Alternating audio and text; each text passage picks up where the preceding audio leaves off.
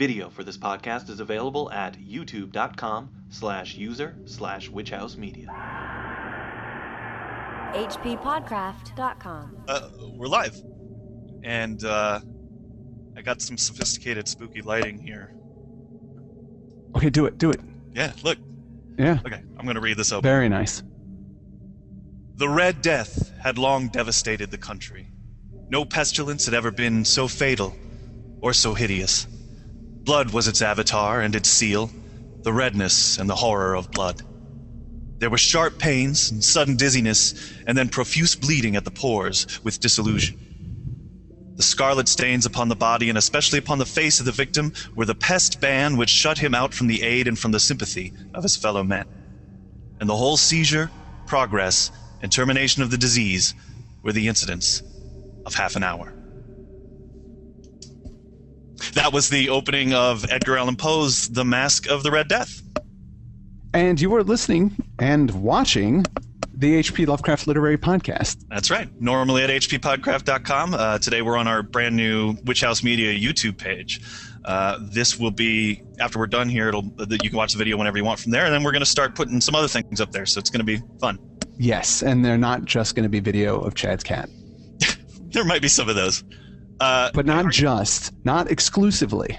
Are you even broadcasting from the asylum or something, Chris? I am. Yes, I've been institutionalized. White room in there. It's pretty. No, this is my living room, but it's I didn't have a chance to light like I was hoping to, and it's sort of everything's just sort of fallen into place as this. I had the poster set up, but it was too high on the wall, so I couldn't do the. Oh, it was very frustrating. But well, all we want to really see is your good-looking face. So hey, all right. Yeah. Yeah.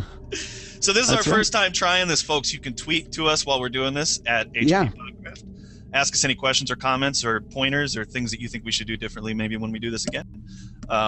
It's a little different for us. Normally we record the show and then we have a lot of time to edit and fix things that we say that are dumb.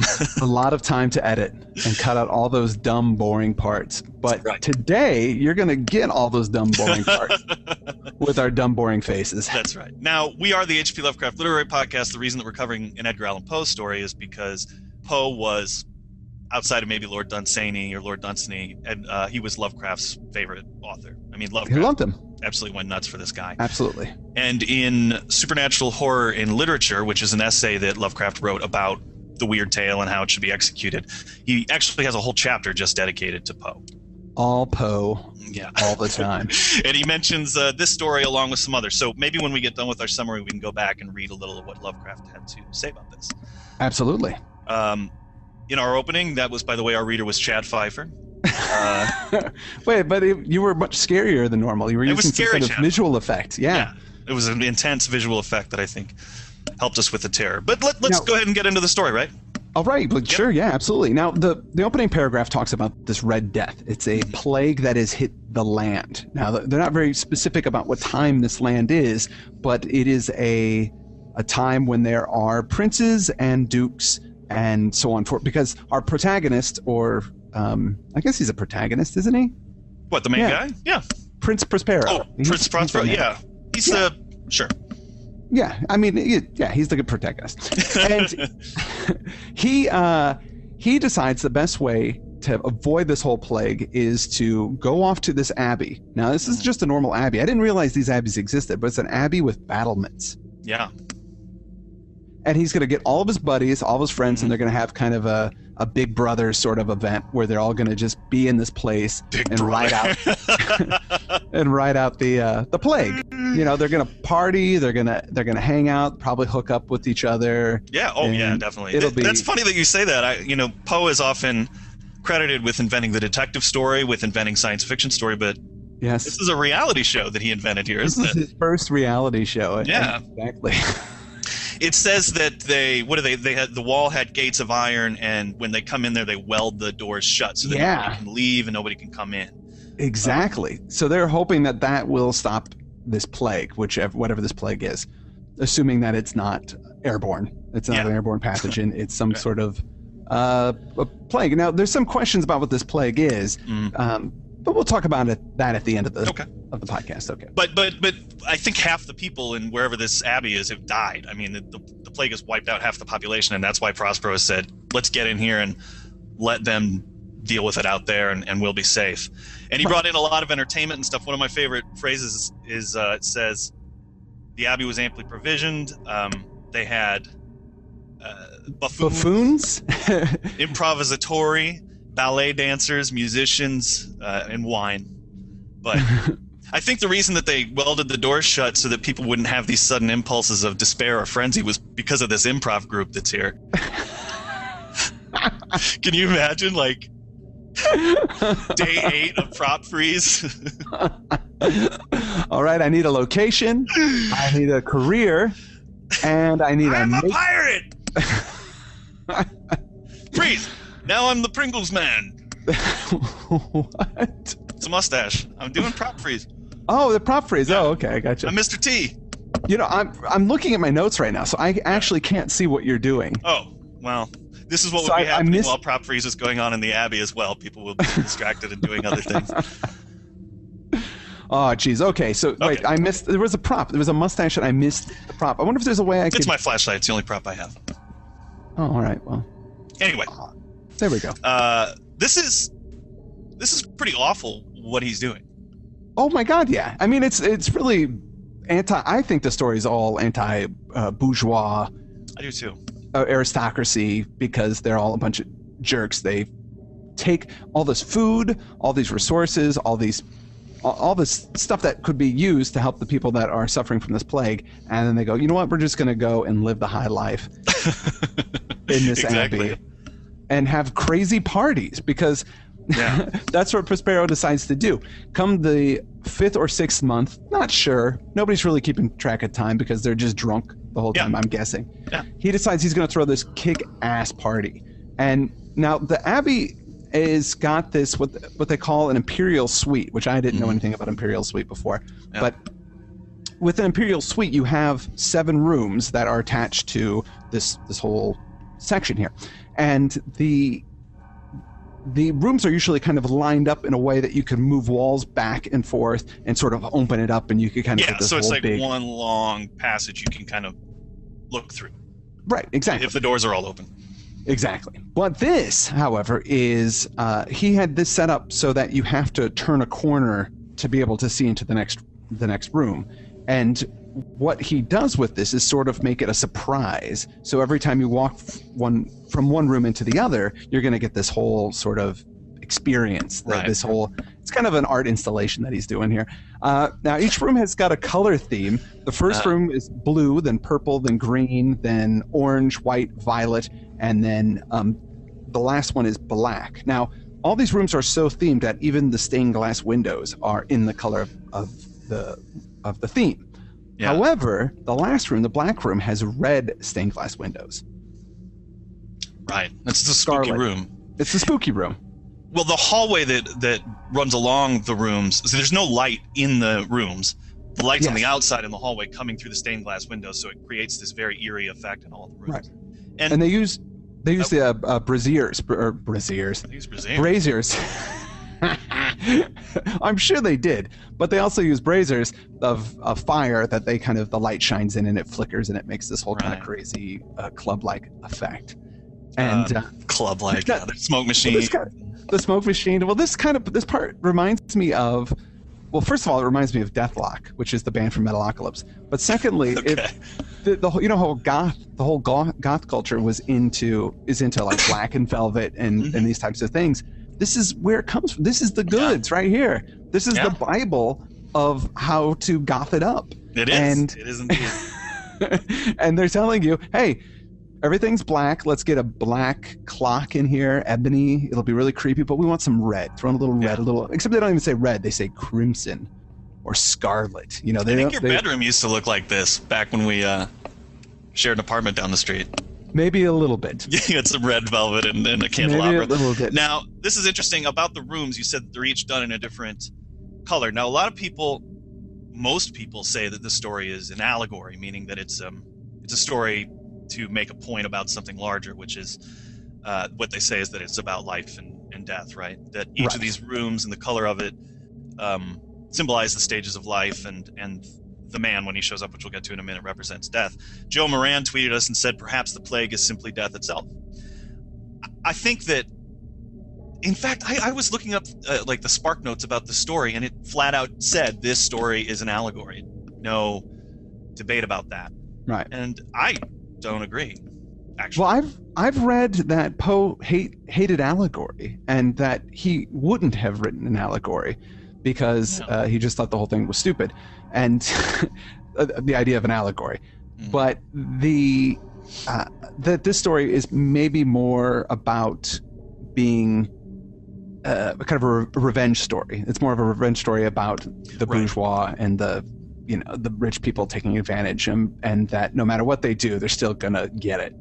I think that that element of the class divide is what I would say is why it's not an allegory. This isn't everybody, inside the walls of this castle. It's just the wealthy people. Right. And you read, my favorite Poe stories are Hop Frog and The Cask of Amontillado, and those are revenge tales. I mean, he can really do it like nobody else can. I hope we get to cover Cask of Amontillado at some point. That's the one where the guy gets walled up alive in the room. In Hop Frog, it's the dwarf who strings up all the king's men in these gorilla costumes and sets them on fire. I mean, it's amazing revenge stuff, and I don't think this is any different. And in fact, the original title of it, when it was published, was The Masque of the Red Death, a fantasy. And I think that's probably the better description of it, because something very fantastic happens. The disease is sort of personified, and that's the fantastic element of it. And I think in that respect, it's more like a weird tale than it is like an allegory. Anyway, where were we in the story? And I agree.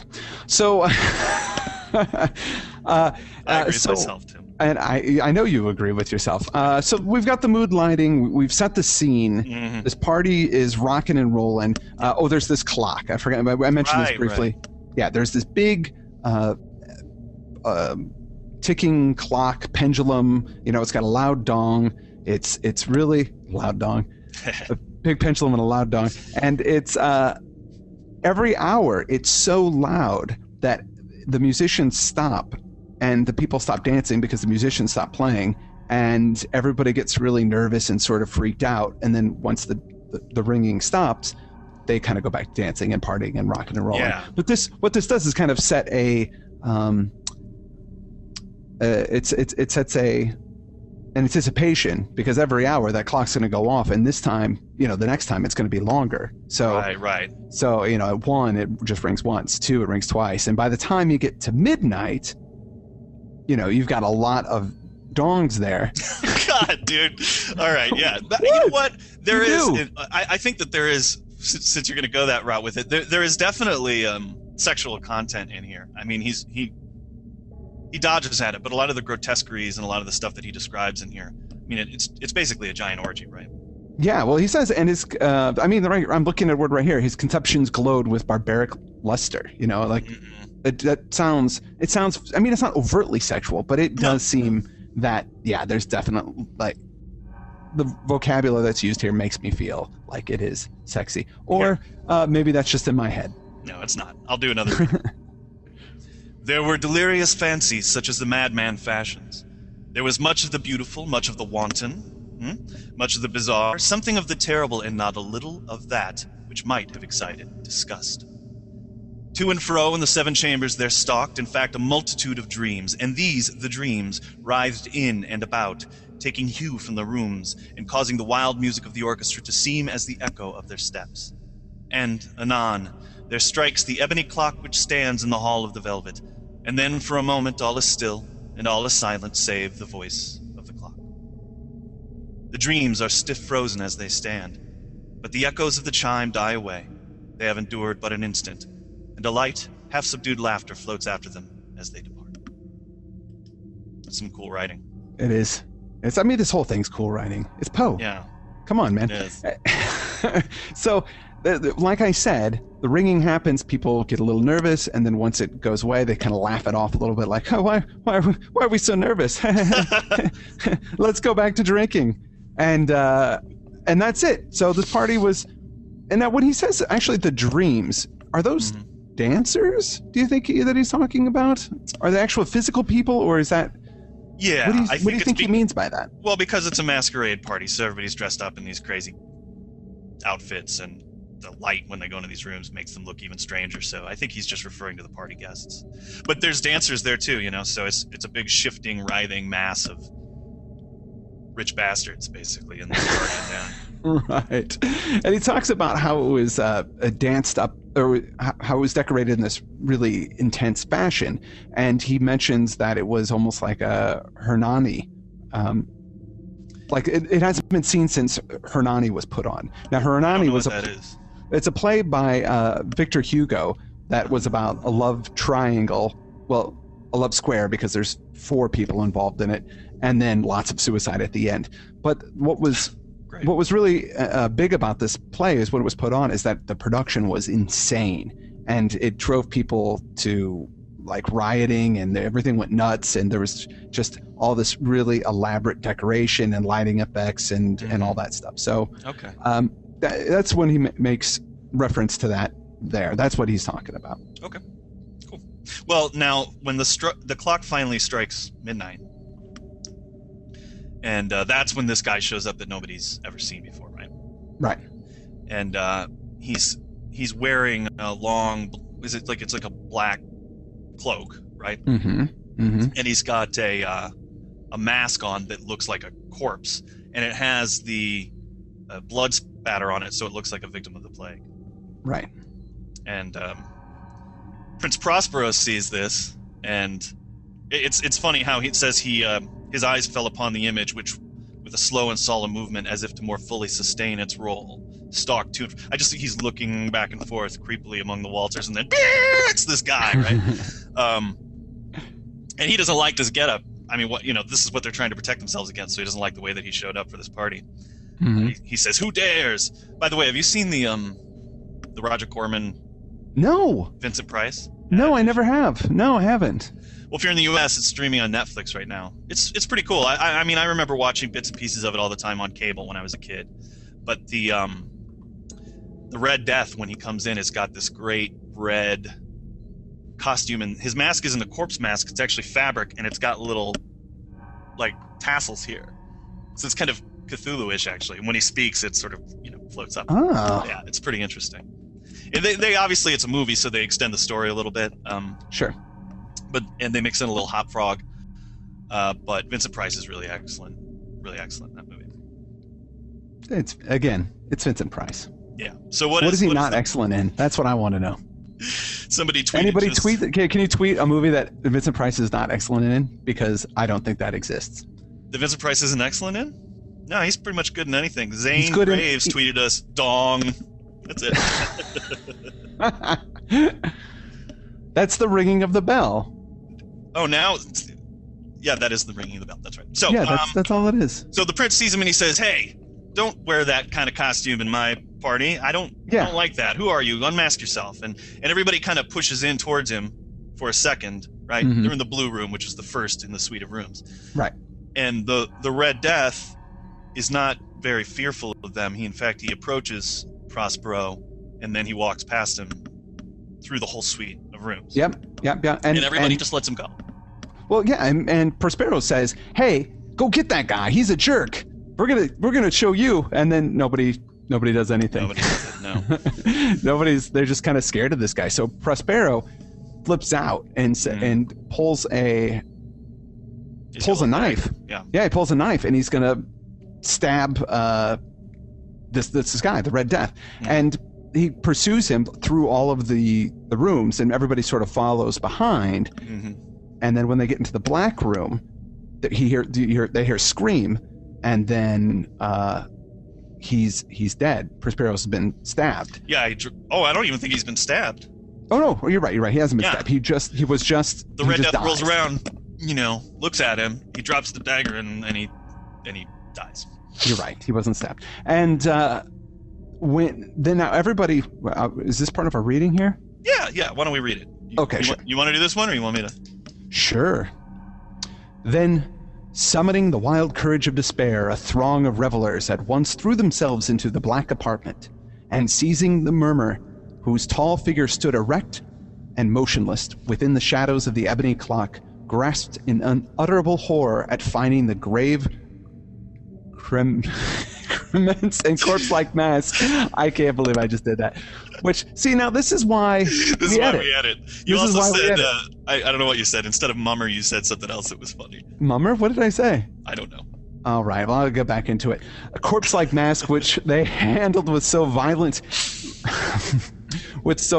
rudeness, untainted by the tangible form. My God, I'm in trouble. I'm just in trouble right now. You just don't have the spooky lighting. Here, I'm going to come in on that last little section here. Okay, good. This makes everything work with you. Save me, Viper, please. And now was acknowledged the presence of the Red Death. He had come like a thief in the night, and one by one dropped the revelers in the blood-bedewed halls of their revel, and died each in the despairing posture of his fall. And the life of the ebony clock went out with that of the last of the gay, and the flames of the tripods expired, and darkness and decay, and the Red Death held illimitable dominion over all. And then if I do this, it's like we're in a J.J. Abrams movie. Are you doing some lens flare? Yeah, the little lens flare thing. Yeah. So that's the end of the story. It's a short That's one. the end of the story. That's it. It's very short. And this story was published back in May of 1842. Wow. That is a long time ago. Yeah. In Graham's Magazine. Corey Wonderly wrote, "You could say his movies are priceless." Yeah, it's a good one. That's a good one. But they're priceful, aren't they? They're not priceless. They're very pricey. They're very pricey. That's yeah. no, but that was good. Good. No, I appreciate that one. Joe Moran says, and people bash HPL's florid style. Yeah, it's pretty lush. It's pretty over the top stuff. I have to say, it's been a while since I've read Poe, and honestly, I did need the dictionary when I was reading Poe. I kept going, Yeah. I think I know what that word means, but I don't really know what that word means. Yeah. Well, even Lovecraft, when he writes about him in supernatural horror and literature, the very few things he has to criticize him about, one of them is that he references a lot of things that the reader's not gonna know. Right. Which I found interesting because I didn't know what the play was that you were talking about. No. I'm just gonna But read. but hold on. Yeah. Lovecraft does that all the time. Oh, he I know. mentions time. artists Yeah. and writers and other people that, or a specific painting. Sometimes he even references. So I'm telling you, if you read in supernatural Come on. horror and literature, Lovecraft's description of Poe's writing, his description is so Lovecraftian. I mean, it's so over the top. It's crazy. But are you pulling it up? Are you pulling it up right now? Is that what's I'm happening? pulling up some stuff, but I did want to just say what he had to say about this story quickly. Okay, so do you have it? If you don't have that yet, I can. Okay. Yeah. Certain of Poe's tales possess an almost absolute perfection of artistic form, which makes them veritable beacon lights in the province of the short story. Poe could, when he wished, give to his prose a richly poetic cast, employing that archaic and orientalized style with jeweled phrase, quasi-biblical repetition, and recurrent burthen so successfully used by later writers like Oscar Wilde and Lord Dunsany. And in the cases where he has done this, we have an effect of lyrical fantasy, that's with a PH, as usual, almost narcotic in essence, an opium pageant of dream in the language of dream, with every unnatural color and grotesque image bodied forth in a symphony of corresponding sound. The Masque of the Red Death, Silence, a fable, and Shadow, a parable, are assuredly poems in every sense of the word save the metrical one, and owe as much of their power to oral cadence, as to the visual imagery. But it is in two of the less openly poetic tales, Ligeia and The Fall of the House of Usher, especially the latter, which one finds those very summits of artistry whereby Poe takes his place at the head of fictional miniaturists. And we're actually going to cover over on Witch House Media for our subscribers only show. The next 3 weeks, we're going to cover The Fall of the House of Usher and continue on with this Poe ride. Yes. So I'm looking forward to that. But I also like that he calls him a fictional miniaturist. It's an interesting way to describe a short story writer. Fictional miniaturist. Yeah, he creates little miniature stories. Yeah. Very I cute, get Lovecraft. it. Yeah. All right, well, what else we got to say about this? Well, I mean, this is, we were talking about the Red Death and what it maybe, what it was. Some people think it's consumption because his wife Virginia died of consumption, and of course, I think They talk about how when she first started getting it, there was a rupture cough where she, coughed blood, and it was very dramatic and stuff like that. So that, I mean, a lot of the Red Death does sound like consumption. But also when he was in Baltimore, there was a cholera plague that came about as well. So it could be him seeing the breakout was in 1831, and the story wasn't written until long after that. So consumption is that's TB. Tuberculosis, right? yeah. I think his mother died of tuberculosis as well. She very well might have. I think his parents were actors, the Poes. Yeah. His dad left them, and then I believe his mother died pretty shortly thereafter of consumption. She did, of tuberculosis. You're correct. And then he was adopted by the Allens, which is where right. Yeah, because he was just Edgar Poe at birth. Right. And had a very strange relationship with them. Reber Clark, a friend of the show, and Reber composes. He tweeted us, "Is that a poster featuring our beloved Andrew Lehman behind Chad?" And yeah, it is. That's Where Dad. That's Where Dad. That's Andrew and his father.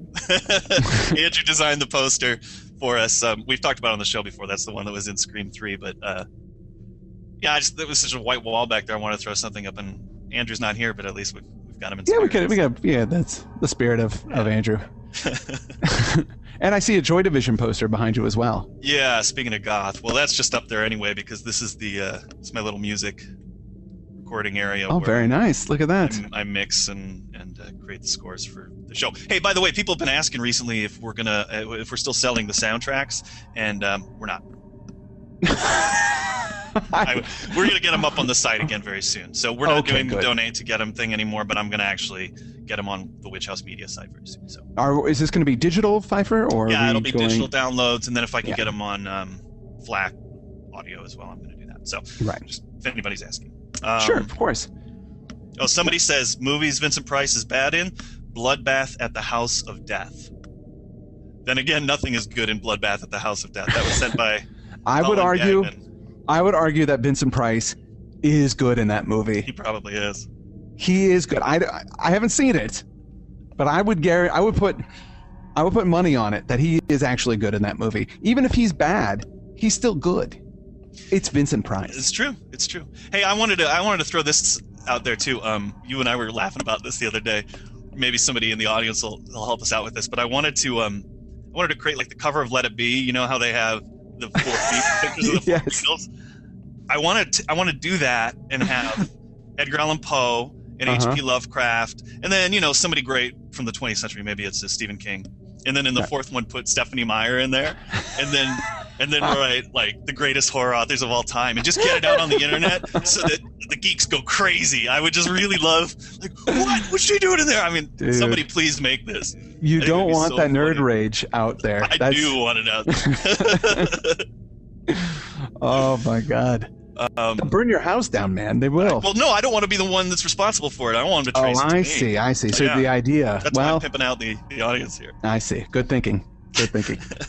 Now, Poe is a really. I don't know how much time do we have. What are we doing here? Well, it's 11:30 right now, according to my clock here. Yeah, it is mine as well. So that's that. We have done a half hour, but I'd like to talk just a bit about Poe before let's do a little bit get more out of there. Close out. Now he's he has kind of really crazy life. He, like you were saying, he was adopted, and then he went off to the army, but he failed to get into he made it into West Point, but then he failed, right? Is that what happened? He was in West Point, yeah, and then you think he only did a year there or less. And he basically got booted out. He lost jobs and school and military career and all that stuff because of his drinking primarily. Right. The one, I don't know if they're still doing it, but Jeffrey Combs' one man. Oh my God, it was so good. Edgar Allan Poe's show called Nevermore has a lot of that kind of great biographical history in it. And it's such you can watch The Black Cat, Masters of Horror, that Stuart Gordon directed. That's about him and his relationship with his cousin. But you can see Jeffrey's makeup and it's Virginia, yeah. And it's outstanding. So if that is still touring around, I think people should check that out. Well, yeah, and what's really cool about that is it's sort of a recreation, because Poe, how he actually made money was by going out and doing these live performances. Right. So he would go and read his stuff. But the thing is, I mean, it's well documented. A lot of times he would show up to these things and be drunk or get drunk while he's doing it. Yeah. during the show. And Jeffrey Combs is so good in it. And it's just, I mean, it's just one guy on a stage and that's it. Like, there's no props, there's no anything. It's just him doing this, and it's really great. It's outstanding. Yeah. And what's really neat too about it is that he does it with a Virginia accent, which of course Poe would have. And I never really thought about it, but right, obviously, because that's where. Yeah, I tend to associate Poe with Baltimore, but he lived all over the place. He did, including Providence. And he did well. Yeah, and he kind of had this whole issue with the Bostonians. Did you read about that? Not really. Well, he hated, or he got into some kind of literary fight with Longfellow and Emerson and Lowell as well. Yeah. And he called them, what did he, hold on, I'm looking right now. He called them elegant men of leisure. And he denounced Boston and said that it was just a place for jerks, basically. And he hated the whole transcendentalist optimism about social progress and all that, and because Poe's pretty kind of a negative guy. Yeah, probably for good reason. But he would do this. He did these like kind of, they say Andy Kaufman like performances where he would get people to show up in Boston, and then he would say these things that were really like crazy and boring, and then people would get mad and give it bad reviews, and he would just say people in Boston were stupid. Like that was his whole, like, oh, they don't get it. I'm a genius. Everybody else thinks I'm a genius, but people in Boston just are simpletons. And it's so funny. Hey man, you want to hear this really ridiculous description of Poe's writing from Lovecraft? Okay, yeah, please. He's talking about,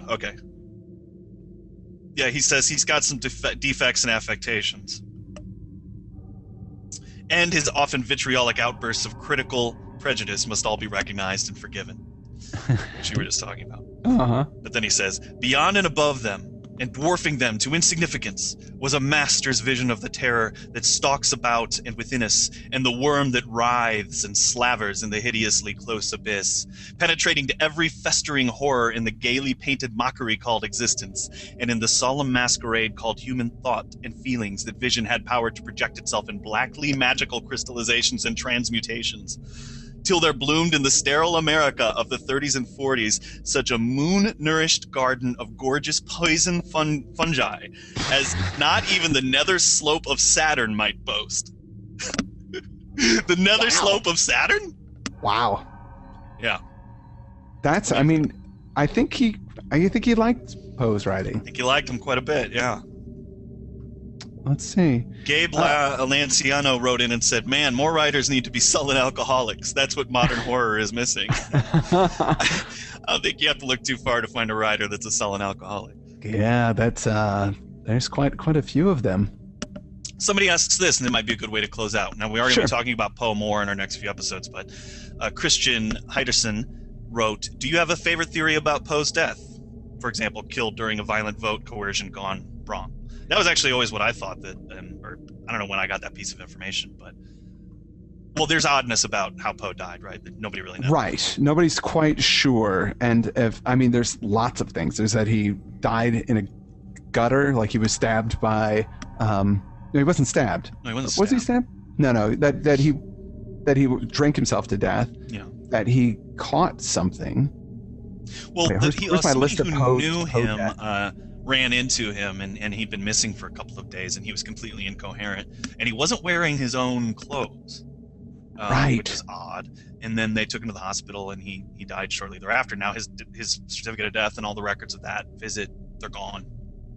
None of that stuff exists. One very popular theory was that he had been that he'd been paid to go around and vote several times. Vote, right? Yeah. I don't know. Because that was a common thing that was going on in the United States at the time, is you would get people to go out and get folks drunk and then go get them to vote. And then kill them in some instances, right? I mean, I guess. There's some weird.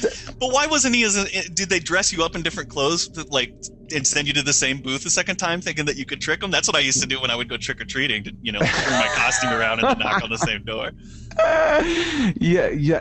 Maybe. I don't know. I mean, that makes some sense. Maybe that was they just put on different clothes and people would think you're a different person. But Poe was pretty recognizable, especially with his stash, which he didn't have most of his life. Oh, really? He only had his stash for the last few years that he lived. His stash was but that's kind of where his iconic image is, him with the Poe stash. I was going to make a joke earlier. If we talked about film adaptations, I was going to pretend that I thought that Masque with Eric Stoltz was an adaptation of this story. Just throwing that out there now because I never got a chance to do that one. Eric Stoltz and Cher, I believe, is also in that movie. That's right. And Sam Elliott. Sam Elliott and Laura Dern, who's blind in that movie. Right. Why do I know all this stuff about that movie? It's a good movie. It is. I seem to remember being a good adaptation of this story. There's that. I think there's that really weak John Cusack movie that came out recently. I didn't see it. It's right. Like Edgar Allan Poe solving murders or some stupid crap like that. It's called. What is it called? But I was upset about it because there were a lot of Poe. There's always been like a Poe movie in the works that never seems to get off the ground. I know Michael Jackson was supposed to be Poe. Man, I would have loved to see that. That would have been the greatest movie perhaps ever made if Michael Jackson had portrayed Edgar Allan Poe. Who my dream casting for Edgar Allan Poe is Bill Murray. I think he's probably too old now. But there was some sketch on SNL they did where everybody was playing famous writers, and he had the whole getup on, and it was like amazing. He looked exactly like him. He looks a lot like Poe, or Poe looked a lot like him. Poe died when he was 40. What's that? Say again? Poe died when he was 40 years of age, which is like, I turned 40 next year. So that kind of flips me out a bit because in my head, I think he's much older. I mean, you look at pictures of him and he definitely has city miles on him. Yeah. And back to the question, if I have a favorite theory, I think he went on a bender and his liver couldn't hold out anymore and he had the DTs and he died. I don't know if there was anything. There's a whole list of people think rabies, diabetes, carbon monoxide poisoning, cooping. I don't even know what cooping is. Diabetes. Some people thought maybe he was diabetic. But I think he probably was just on another bender and finally his body just couldn't take it anymore. Although Gabe Lanciano again wrote to help us out, you jest, but people would shave and change clothes to vote many times over. It is recorded. So. All right, there you go. Thank you very much. And Jenny, whom we've met, Jenny, she's the one that made us. Oh, absolutely, yes. Hi, Jenny. Hello. This little guy. She wrote, "I'm so dumb. I just thought it was a story about a party." You're not dumb, Jenny. I mean, it is a story about a party. It is. That is exactly what it is. It's just a party that goes south. Okay, well, we've done about 40 minutes here, so I guess we should wrap this up. That's pretty good, yeah. That's pretty good. I think it was okay. I felt a little embarrassed when I stumbled over my reading and then made myself really uncomfortable.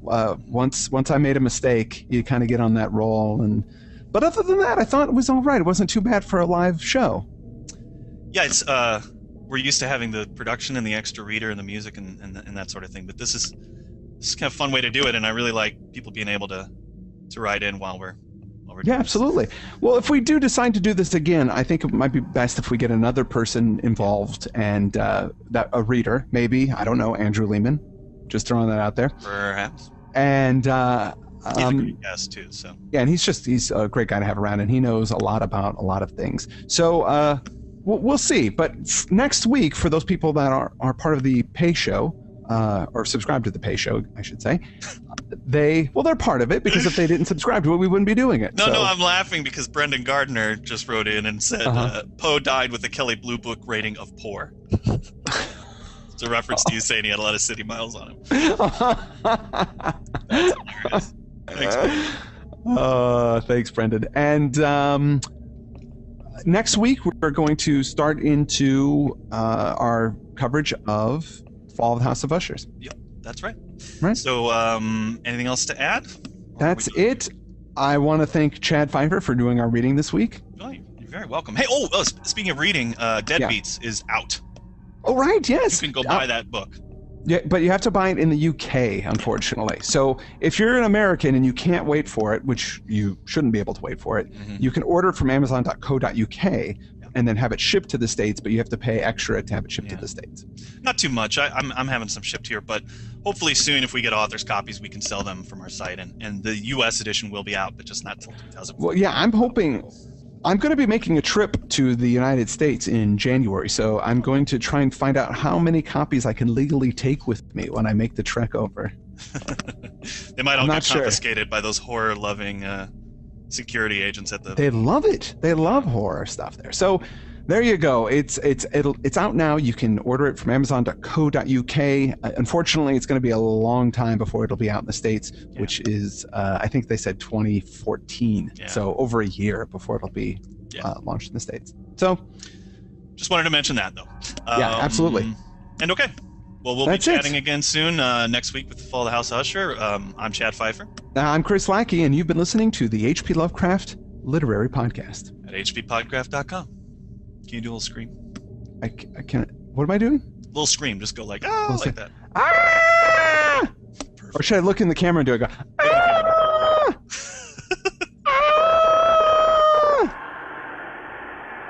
hppodcraft.com